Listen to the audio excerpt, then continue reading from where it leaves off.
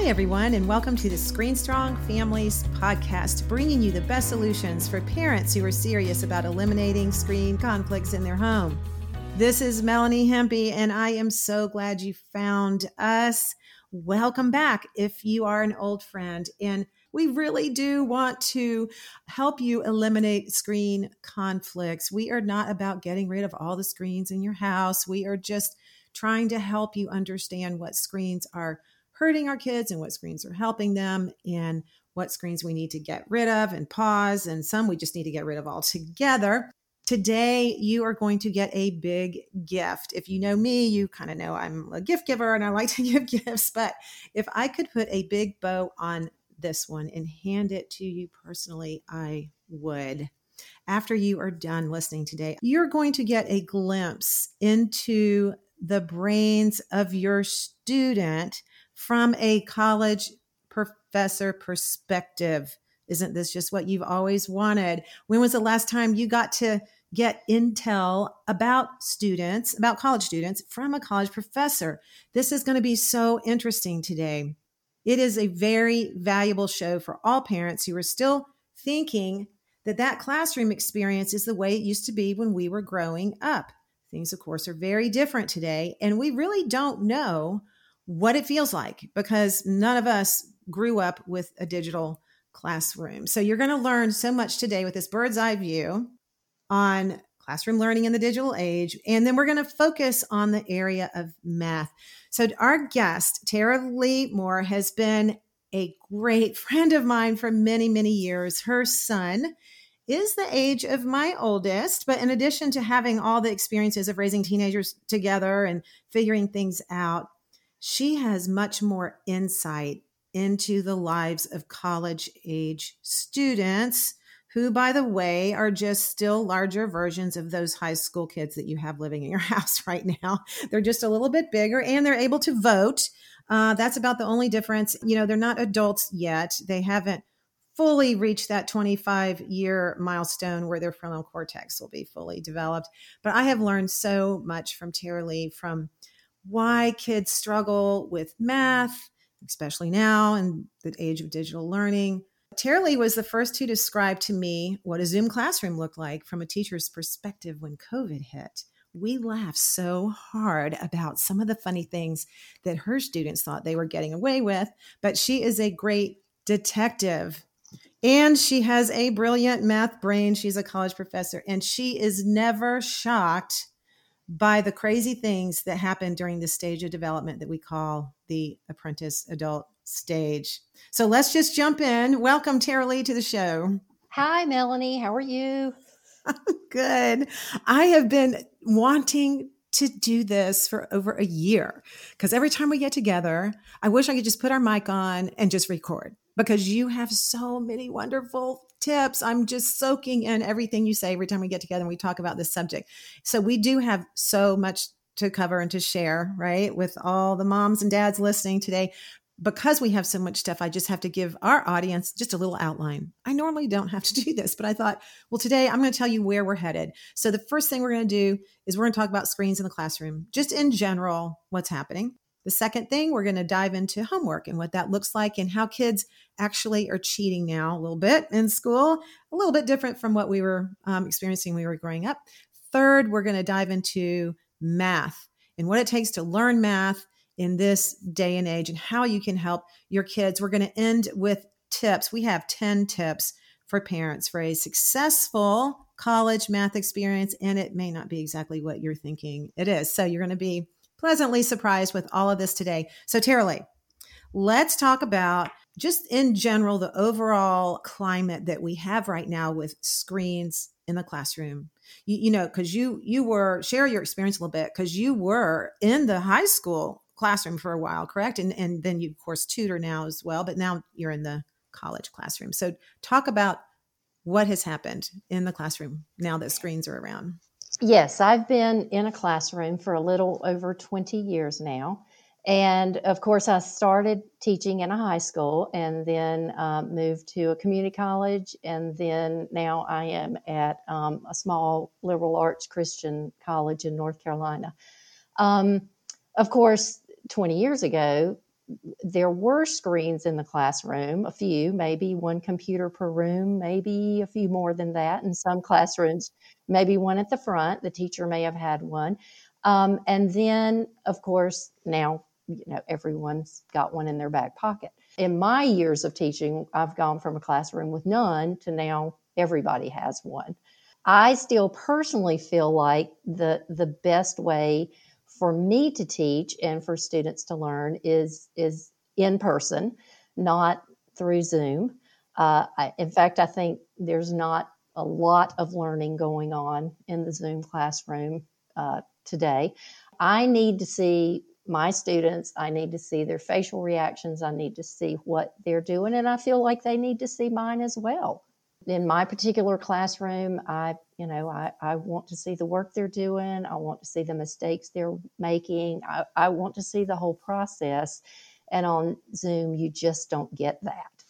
Well, what about if you're not in Zoom and it's just the regular before Zoom days a few years ago? Talk about how it changed just from that interaction, because I know you and I have talked a lot about how much kids learn when they learn from each other's questions, right? So that's just when screens come into play, it feels like there's a lot of screen time where everybody's kind of being silent and they're working on their screen.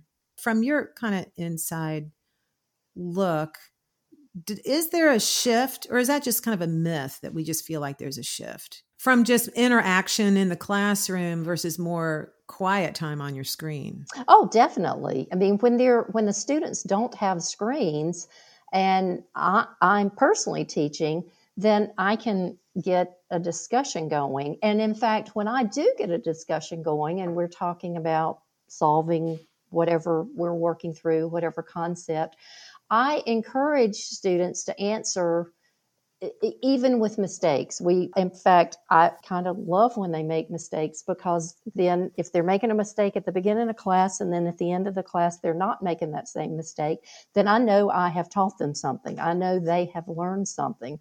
Now, if they're on a screen, I don't see that. I don't see that process. I don't see that aha moment. That is what keeps me in the classroom, is that aha moment when a student gets it, when they've been making a mistake and making a mistake and making a mistake, and then all of a sudden it's like, aha, that's what you do.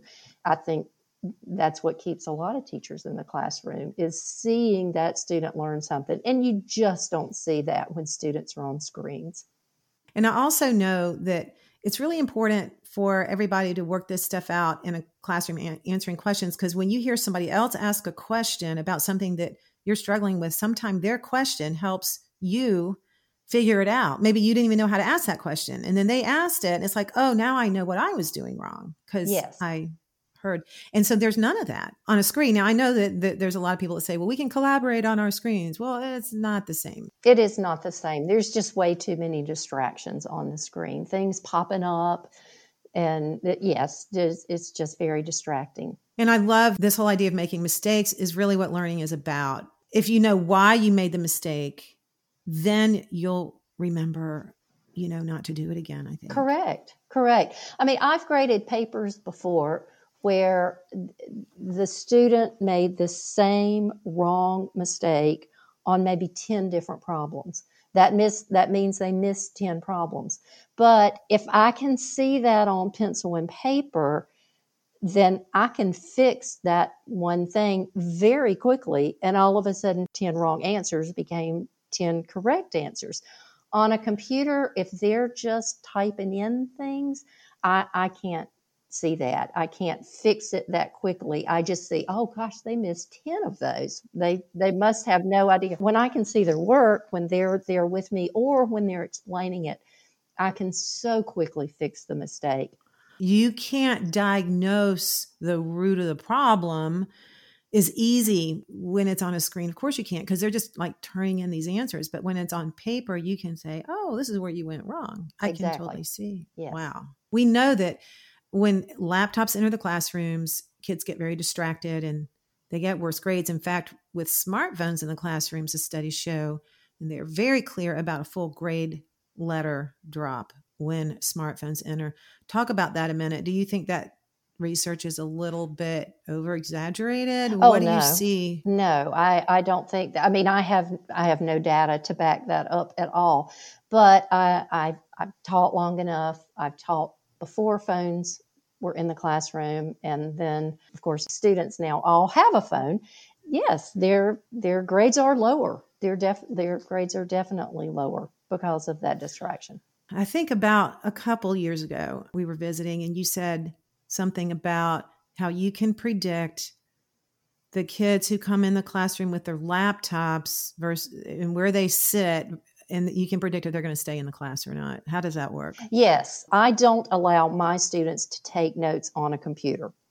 Unless there is some type of disability that is a requirement, then obviously, yes, I would let the student use the computer. But if there is no disability that is an accommodation, then I don't allow. Now, that is today. I used to allow it or thought I would allow it. Now, being in math is very hard to type on the computer.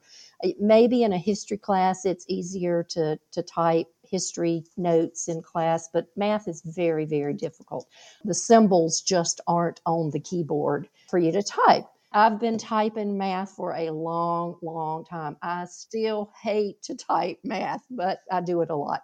But I now don't allow my students to have to take notes on their computers because I have never had a student who came in and wanted to take notes on their computer that I allowed them to do it. I have never had a student to pass the class, never, who Wow. wanted to take notes on their computer. They just can't do it. There's just too many distractions. Math is too hard to type. I mean, I don't have, like I said, a lot of data. I Right. just have the experience. I've had a handful of students to come in the class and ask if they could please take notes. Now I don't allow it at all, but a few years ago I did, and never has a student passed who chose to take notes in my class on their computer. Well, that experience is so valuable for parents out there to hear coming straight from you. And we know that the studies back that up, that kids who take notes on paper in any subject do better in that subject than kids Yes. who type notes. This is no longer like a debated thing that much anymore, but it's fascinating to hear it come straight from you, from your own classroom experience. I think it was maybe 5 years ago, and we were visiting, and my kids were probably in middle school, and we got into a discussion about studying. And Yes. you made a comment that has really stuck with me, and I want you to talk about it just for a minute. I don't know, the light bulb went off in my head when you said this. You said that studying is lonely. Yes. Oh my gosh, Yes. I'd never thought about it that way. But in middle school, I was probably struggling with the boys saying, Teralea, what do I do? I'm trying to get them to focus. And the first thing you said, it's really lonely. It's really lonely. So talk about that a minute. It is when lonely when it's you and the book, and it's hard. It's studying is hard and lonely when it's just you and the book. It's not fun, but there are no distractions when it's just you and the book and your pencil and your paper and maybe your highlighter, and you can focus on the book and reading the book and reading it over and over and over, trying to get through whatever concept you're trying to get through. It's just not fun. It's hard, and you have to be very independent. You have to be self-motivated to study. Now, I think today there are a tremendous amount of online classes today. To do them right, they are very difficult because it basically is just you and the book. Now, I will say COVID has maybe changed things a little bit, and there's a lot more maybe videos and Zooms that go along with online classes. But before this, it was just you and the book, and it's hard. It's lonely. It's hard. And the screen, you want to be on your screen so much more because that distraction feels good. It feels less Yes. lonely. You feel like your little friends are with you while you're doing your homework and you have your phone there and you feel like you're not really alone. But the problem is, and what you made me understand so well, was that deep work of learning really wasn't being done and they weren't really Yes. focusing. You're not studying. That's if you were on there with your friends, you're not studying. Now there's a concept right there. So I know probably everybody listening has their kids telling them that they have to have their phone to study. Or they have to have music going on in the background. Oh And yeah, talk about that for a second. maybe it's just a personal thing. When I am really, really trying to focus on a difficult concept, I need quiet. I need basically the windows closed. You know, You're and talking yes, quiet. I'm talking quiet. When I am really trying to learn something new, having earbuds in and music playing to me is not. But again, I'm older. Well, and the music the loud stuff, it's just a distraction, Right. but Yes. they don't want to be lonely. So they want to turn the Hmm. music on. I know it's a Hmm. kind of a battle in our house. Sometimes I have to say, no music, we're going to focus. And they get their homework done so much Oh, faster. yes. I hear parents talking about homework taking hours and hours and hours to do. Mhm. I don't think most teachers give hours and hours of homework. It takes hours and hours to do when you do a problem or two and then you check your Instagram and then you do a problem or two and then you check your something else and then you do a problem or two and then you check this and then you take a selfie and then, I mean, yes, it's going to take hours and hours that way. Well, I read one study that said it takes like 25 minutes to get back to what you were doing when you get a distraction. Like it literally takes 25 Wow. minutes to get back to where your brain was. Because see, Uh-huh. your brain gets into this deep layer, and then you get distracted and then you go up to the top of the stairs again. And you have to Uh-huh. start all That over makes again. sense. That makes sense. Wow. And that's why a lot of people in the workplace are just losing so much, work time because of that same reason. So I'm sure it's the same with this. And of course, we need our kids to learn how to get comfortable with that deep, hard, lonely studying and homework, because when they go to college, it's going to require, even a higher level of learning independence and motivation. Yes. Mom's not going to be there to tell them to do it. You're going to be Yes. there, right? I'm going to be there. I'm going to be To there to tell tell them that. Yes. Oh my goodness. And the thing is, it's not going to take a tremendous amount of time. I mean, maybe if you're a nuclear engineer and you're really deep in, but if you've made it that far, then you're on another level anyway. But as you're getting into it, if you do take the distractions away and focus, then your time is less, way less. Mm-hmm. And then you'll have Mm-hmm. time to do whatever other thing you want to do for fun. Sure. Yeah, it's all about organizing that. So we know that screens can be used well in the classroom. We know that. You know that. I know that. Technology is wonderful for many of the experiences, and that's what a lot of people want to focus on. And what we don't know as parents, though, since we never went through this ourselves, is that we don't know what some of these pitfalls are. And one of the ways that you've described this before is that you have to learn stuff first without the screen. Yes. Explain that concept. Probably the easiest thing that I can relate it to would be graphing in a math class. If we're graphing lines or if we're graphing curves, then a lot of times a student wants to reach for their graphing calculator or an app called Desmos and just punch in the function that they're trying to graph. And and then all of a sudden this beautiful line or curve comes up, but they don't have any idea of why it looks like it does. So Mm-hmm. I'm not saying I love my graphing calculator and Desmos is wonderful. I'm not trying to downplay Desmos. It is a fantastic app that I do use with students. But before I get it out, before we get their calculators out, we do a lot of work by hand. I want them to expect what the graph is going to look like before they actually do the graph. I tell my students a good mathematician knows what it's going to look like before they ever punch it in. I feel like it's kind of like a GPS. When I learned to drive and when I was driving places, I got out the huge map and unfolded it and figured out the way. And of course, now I use my GPS on my phone. But I've got to know in general what's going to happen before, or in general, the directions I'm going to go. I think about my son when he first had a GPS in his car, and this was before it was on the phone. He actually had a freestanding thing that was a GPS. And I remember him going somewhere one time, driving probably 50 or 60 miles out of the way, having passed the exit that he needed to take, and then driving because he didn't even have any He didn't idea. even know. No, he was trusting the GPS. Oh no. And the GPS, and somehow this was back, the GPS had another stop on it. Somehow he was using it, and it took him to this other place and then brought him back. And I'm thinking, I was kind of speechless. And I think this is kind of the same thing. If you don't know what to expect, Yeah. then you don't have any idea of if what you're looking at is correct or not. So what a great example, because it's like we know that even with our kids driving today, honestly, we have 2 new drivers in the house, and we don't allow them to use GPSs because I want them to figure out the roads. I want them to remember the big roads and the highways and the turns and whatnot, and to look at a map before they leave to get like what you're saying is to get the overall picture. And then the GPS is the great technology that can help you, but kind of once you already know it. And so that's what you're saying about like graphing.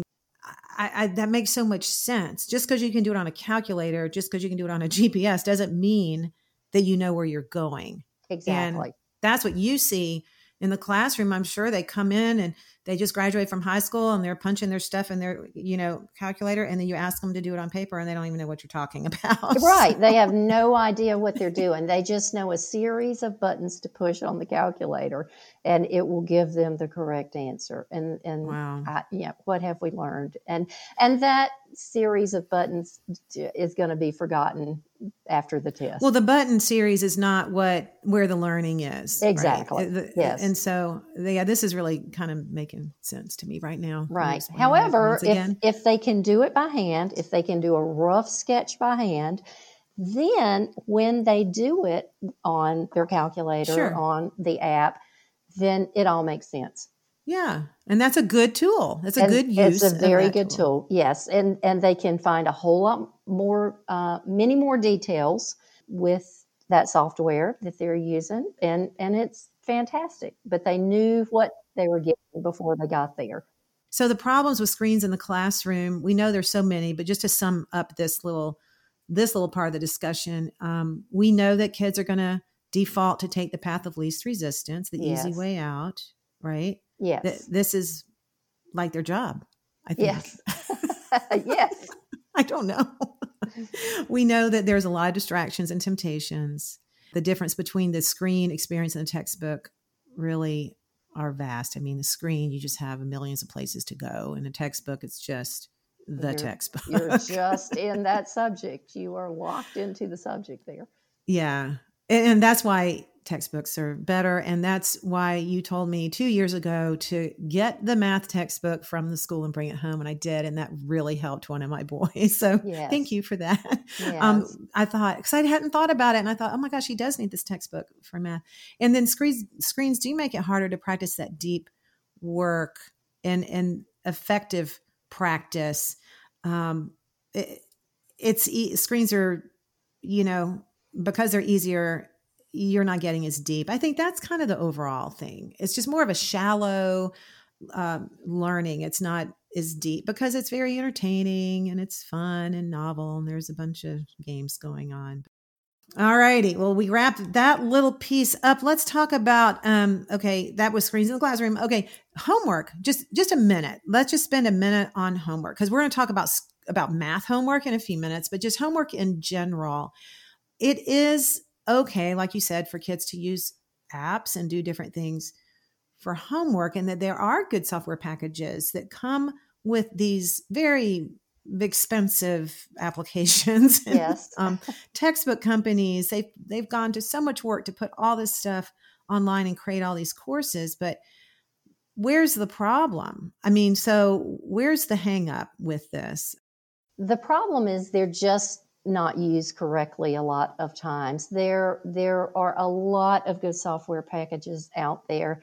And most of the time, the good ones will have videos, they will have tutorials. One that I'm using right now, and yes, I do use them in the classroom, but one that I am using right now, they actually look at the students' answers and try to figure out maybe what mistake they made. And instead of just saying, oh, it's wrong, they say, you may have done this. It's fantastic. And so there are lots of great software packages out there. The problem is most of the time the students don't take the time. They look, oh, I missed it, and then they move to the next problem. They don't use it as a learning experience and watch the video or go back and rewatch the video or use all the tutorial things that are put into these software packages. Students are, as you said a minute ago, they want the quickest path, and they know that there are sites on there. They can Google anything. You can type any question from any textbook into Google, any subject, and there's probably an answer out there. It's probably there. In math, there are equation solvers, there are derivative calculators, integral calculators, which would be in a calculus class. And you type it in and hit submit, and boom, there's the answer. Students don't realize if they can Google it, I can Google it sometimes. And so I think it's funny when I do have them turn things in by hand that they've done by hand, and all of a sudden I see something way more advanced than I taught, or a very different way. They've solved it a very different way than, the red flags go out. Now, I'm not saying that I don't want students, that I want my students to solve something exactly the same way I did. I love when students think outside the box and come up with another way to do it. But it's pretty easy to tell when they're using these equation solvers, because I don't know. They just don't ever think that I'm going to find out. It's funny. It's kind of funny. Well, and this brings us right into the topic of cheating that I wanted to talk to you about real quick. So, statistics show that 35% of teenagers, now I think this is in high school, admit to using a cell phone to cheat in school. And of that group, 65% report that other students are using phones to cheat. So, okay. That's not shocking. And then 76% of parents believe that cheating by using a cell phone occurs at their child's school, but only just a few percent of parents believe that their kid is the one who's actually cheating. So that's a whole nother problem. But I thought it was interesting that students do not consider it cheating if they are checking notes on a cell phone, a smartphone during a test, if they're searching the internet for answers during the test, or if they're texting a friend for answers during a test. Somehow they don't think that's cheating. 25%. That has been a shock to me over years. There are websites, like I said a few minutes ago, that you can type in a question and some expert, I'm using air quotes around expert, has answered this question. And so the answer is right there. And no, today's students don't think that is cheating. They were asked a question and they are producing an answer. That has truly been a shock to me. Yes, I now have an honor code that I make them sign that says that they have not used outside sources to get answers. And it mainly stems from exactly this. I mean, no longer do I have students looking over the shoulder of the student sitting in front of them to cheat. They have their phones down in their laps, or they try to have their phones down in their laps to look up things if it's during a face-to-face test. But if it's during just homework assignments that they turn in, then they want to turn in someone else's work. Yes, I could talk the rest of the hour with specific examples, but I've had students turn in, not only did they get the answer from a website, they have actually turned in the website's answer. They did not even take the time to rewrite it in their own handwriting. They Googled the question, an answer came up, and they printed it out, and that's what they turned in. They like copied and pasted it. Yes. I see. And I will say that most students do take the time to try to reword it a little bit, maybe. But okay, Yeah. and by saying this, there's a lot of learning that can go on with these sites. There's a lot of good that can go on. I have learned back in my day of being a student in a math class, the odd answers were always in the back of the book. And so you'd work on a problem, you'd flip to the back of the book, you'd check your answer. Well, there were many a times that I flipped to the back of the book, found what the answer was, and then worked towards that. I learned a tremendous amount of math by doing that. And then I would study and figure out what I did and maybe hopefully why I did that. But that was the answer I got to. Students don't do that part anymore. They don't look at the answer and then study the steps that were there. They just copy them and move on. Yeah, they're not using it to deeper their understanding. Yes, that is correct. You've told me before that there's actually software companies or apps or something out there, companies that will have tests that like a student may turn in one of your tests, right? Oh, yes, I've had that happen. Yes, there are subscriptions. You pay by the month, and you are allowed to enter so many questions per month. And I've had questions that I wrote the question. It was not a question that I got from a book. I personally wrote the question. And again, I say, if you can Google it, I can Google it. I had 2 or 3 students to have the exact same answer. And so I thought, okay, well, we've Googled this. And so I'll get on the internet and go looking for the answer. And there is my original question right there on the internet. So I know that one of those students had to put that question in because it was not a question that was already out there. So these sites take all these questions from, and then they answer them, and then other kids in your class can just go get the same thing because it's your test. Exactly. Or it's it is my test. Yes. So it's like your test is no longer sacred. It's they can, these websites actually have your test on it. And then you have to make new tests. And I remember the feeling that I had. I felt like I had been robbed or stabbed or something. And that was just personally when I looked and there was my test question on one of these subscription websites. It was shocking. It was scary. It really, and scary is a strong word, but it was creepy and it was sad and it kind of broke my heart. So yeah, that a student would do that and then upload it, and then people are paying a subscription to go to get your test so they can cheat in your class. Yes. I mean, how is this right? Of course it's not right. And parents, you just need to know about this stuff. Like, we're not going to get crazy. We're just going to know. We're going to get educated, and we're going to be a few steps ahead of our kids. So let's focus on math. Okay. This is our last kind of topic for the show here. And we talked about homework a minute ago, but specifically with math homework, did we leave anything out? Is there anything else we can add on that as far as doing math homework? Tell me what you're doing now in your class with homework. Well, I've got in one math class, we have a software package. There are a lot of students in the class, and they go through their homework on the software package and all the extra things that are there to help them are in this software package. And then in another class, I am old school. I give them assignments.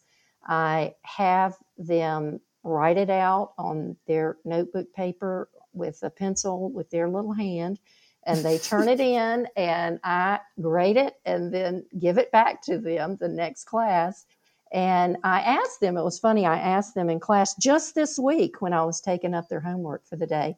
I asked them in class and said, how many of you remember when a teacher took up your homework in class and graded it and gave it back? And they all kind of looked at me and said, and these are college, some freshmen, mostly sophomores, and most of them, one person said maybe the fifth grade. And so it has been so long since a lot of them have done pencil and paper homework. Well, and that's where, you said that good students will go to the site and they'll study it and they'll study how to solve it and they'll still get a lot out of it. But Yes. students who are struggling, it's harder for them. I think the way that you find out is probably through their test, right? Because they can go on their homework and they can make the homework look good. Oh, yes. Oh, I have students who will just have a row of hundreds on a homework and then can't pass a test. Wow. And that's when you know that it's not sinking. That's when I know that either they're not doing the homework, somebody's doing it for them, or they're using these cheating sites to get the answers, and they're not using them properly. They can be used properly, but they're not taking the time to learn.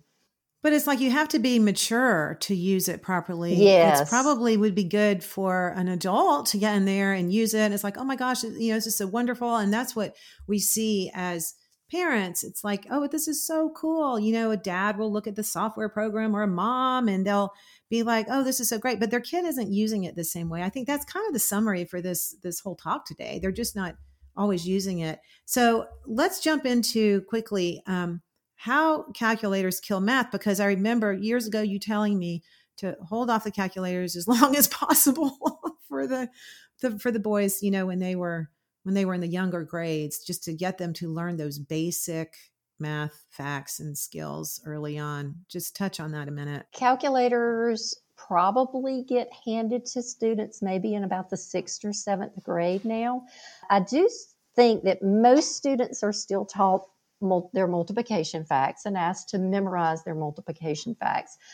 But there's so much math that builds on these basic skills that if you don't just know these basic skills, then you can't build on them. If I don't know how to add two fractions, just regular fractions, 1/2 plus 3/4, if I don't know how to do that, then when I get to algebra and the fractions all of a sudden started having X's in them and square roots in them and more complicated math things, then I'll never learn how to do that math because I don't know how to do the more basic math. If I have to stop and pick up a calculator to add 2/3 and 3/4, then there's no way that I can do anything more difficult. And if I can't do that, if I've lost that skill, then I have no confidence to do anything any bigger. Anytime I go to a teacher conference, the topic always comes up of, do your students know their multiplication facts? I have so many students who don't know their multiplication facts. And like in college? Yes. I mean, they may know some. I mean, they may know the 2s and the 3s, but if you say 7 times 9, then they have to stop. Now, I will say most of them are good enough to figure it out, but those are the kind of things that you just have to know that. You just have to go through and as well as addition and subtraction skills and division skills. It's kind of like maintaining a highway. You just have to keep it maintained. You have to fill the potholes. You have to fill the gaps. And as long as you keep them filled, as long as you maintain it, then the highway's going to be great. As long as you can keep those lower level math skills active and strong in your brain, then you're going to be able to have good number sense and you're going to be able to learn higher levels of math. You're going to use the logic and your critical thinking is going to improve and you'll be able to reach a new level of math knowledge if you have that. But if you're struggling with those, then there's no way that you can build on that. So my goal as a teacher is of course, for them to learn whatever concept we're studying at the time. I spend a tremendous amount of time teaching them why they need to do something rather than just how to do it. I think if you learn how to do it, it's kind of like going back to punching the calculator keys. You can learn a series of keys, but you're not going to retain that. But if you learn why something works, why can you not divide by 0? Why can you do this? Why can you do that? Then I think your chances of remembering it and being able to apply it later on are going to help. So we learn a lot of processes in math, and that's important. But being able to know why you do that process is going to be the difference between an A student and a C student. A C student may know the process. They may have memorized a process, but the A student is going to know why, and they're going to be able to apply it. So as a parent, one thing to encourage your students to do is to review what they've done. Most of the time when we finish our homework, we slam the book shut or slam the computer shut and move on to the next thing. But if you would just take just a few minutes or encourage them to take just a few minutes, whether you're on a website doing homework or pencil and paper doing homework, just take a few minutes and just kind of review, study what you just did. Maybe have them, if they're smaller kids, maybe have them say out loud what they just learned, what they just practiced. Vocabulary is a big deal. Just have them practice that, and that will help so much in retaining what they did. No one in high school fails anymore. When I was in high school, people failed and had to repeat courses. So that doesn't happen anymore. No one in high school fails.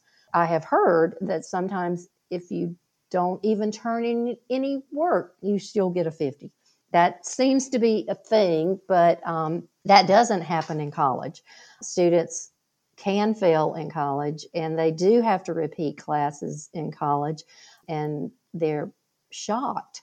Most of the time when they figure out that they are actually going to fail the course, it's too late to kind of recover. But if it's not, they don't have the grit to hang in there and even follow through. They just quit. And it's expensive.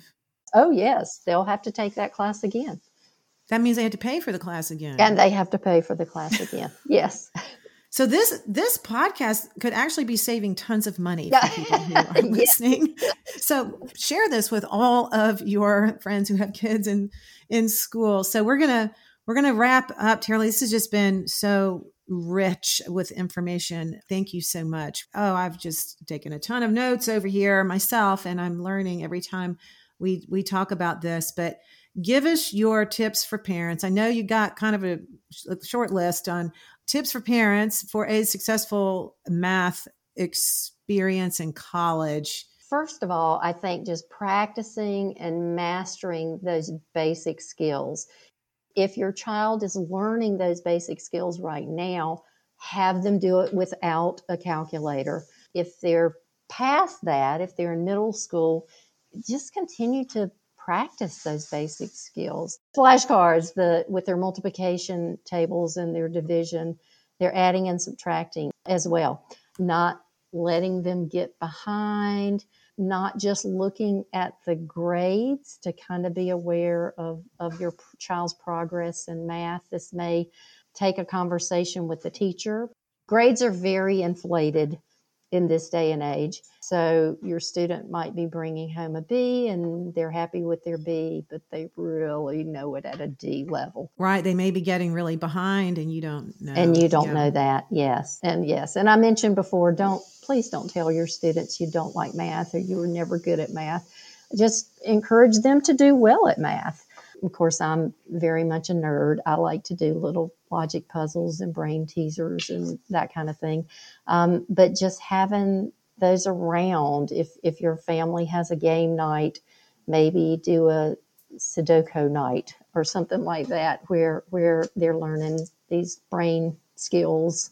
Music and math go together a lot. Having music, think sports, bring out, if your child is into sports, there's so much statistical information about sports. Try to bring the math out in whatever they may like to do. Try to teach your children not to be afraid to try new things. Math is day after day new concepts, new skills, and it's very challenging. And I think if they're not afraid to try new things in one area of their life, then they would not be afraid to try new things in the classroom. Okay. Another tip is that you don't want to satisfy every craving that your child has. Learning's hard. We talked about it being lonely with you and just you and the book. And so if you want them to be motivated, you can't hand them everything. They need to experience the feeling of working through something and getting it. I go back, I think I talked at the beginning about that aha moment. The aha moment is wonderful for the teacher, but it's also really great for the student as well. I see those eyes light up. They've got it. They've conquered something. They feel good about themselves. They're building confidence. Yeah. And that success breeds success. Yes. And it bleeds over to other areas of life. Yes. And of course, one more final tip is no smartphones, no video games. Kids who have all those distractions just don't do as well in school. We know that kids who have parents that delay all this, not all screens, as we said today, there was a lot of good use of screens in the classroom. Yes. But when you can delay the smartphone, delay the video games, get your kids through school, they will have more advantages in every measurable area. And today we've learned even math. Yes. They're going to have advantages. I did not let my child have a smartphone until he was in college, until his sophomore year of college even. Wow. And he has thanked me now, saying that he possibly may not have even graduated from college had he had one at that point. So, yes. Teralea, we have a lot of people listening that are really struggling, and it's really hard.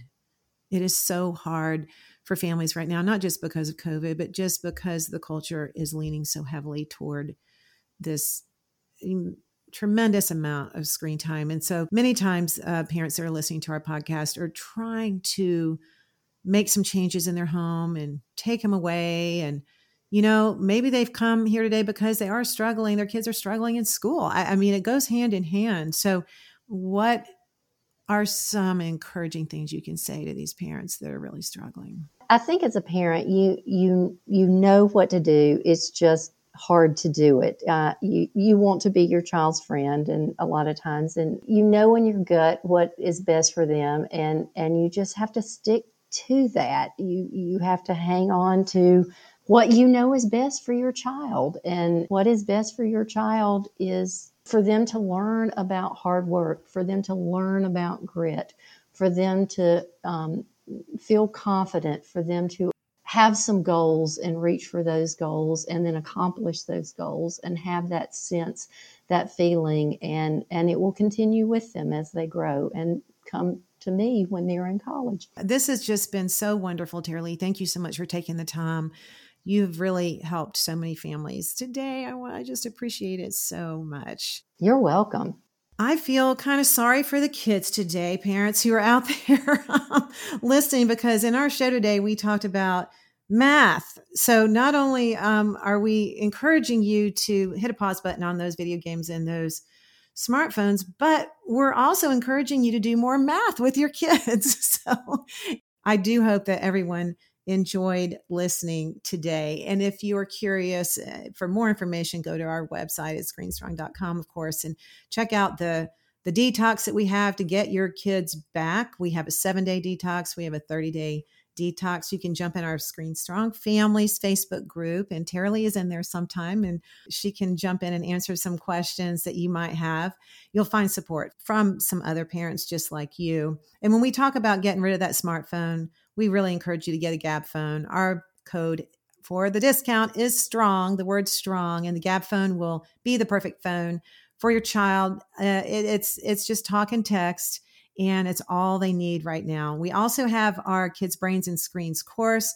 We have it available now. We have the solutions coming out, and we encourage you to just get a little group of parents together and do this course together to help learn even more. So your homework today is to share this podcast with 5 friends, at least 5 friends. Let's get the word out. We cannot spread this mission and do this work without you helping us do that. It's always through the grassroots effort and word of mouth from friends like you that really spread the message. So remember, we've got your back and we are here to help you. So until next time, stand up for your kids, stand out from the crowd, and stay strong.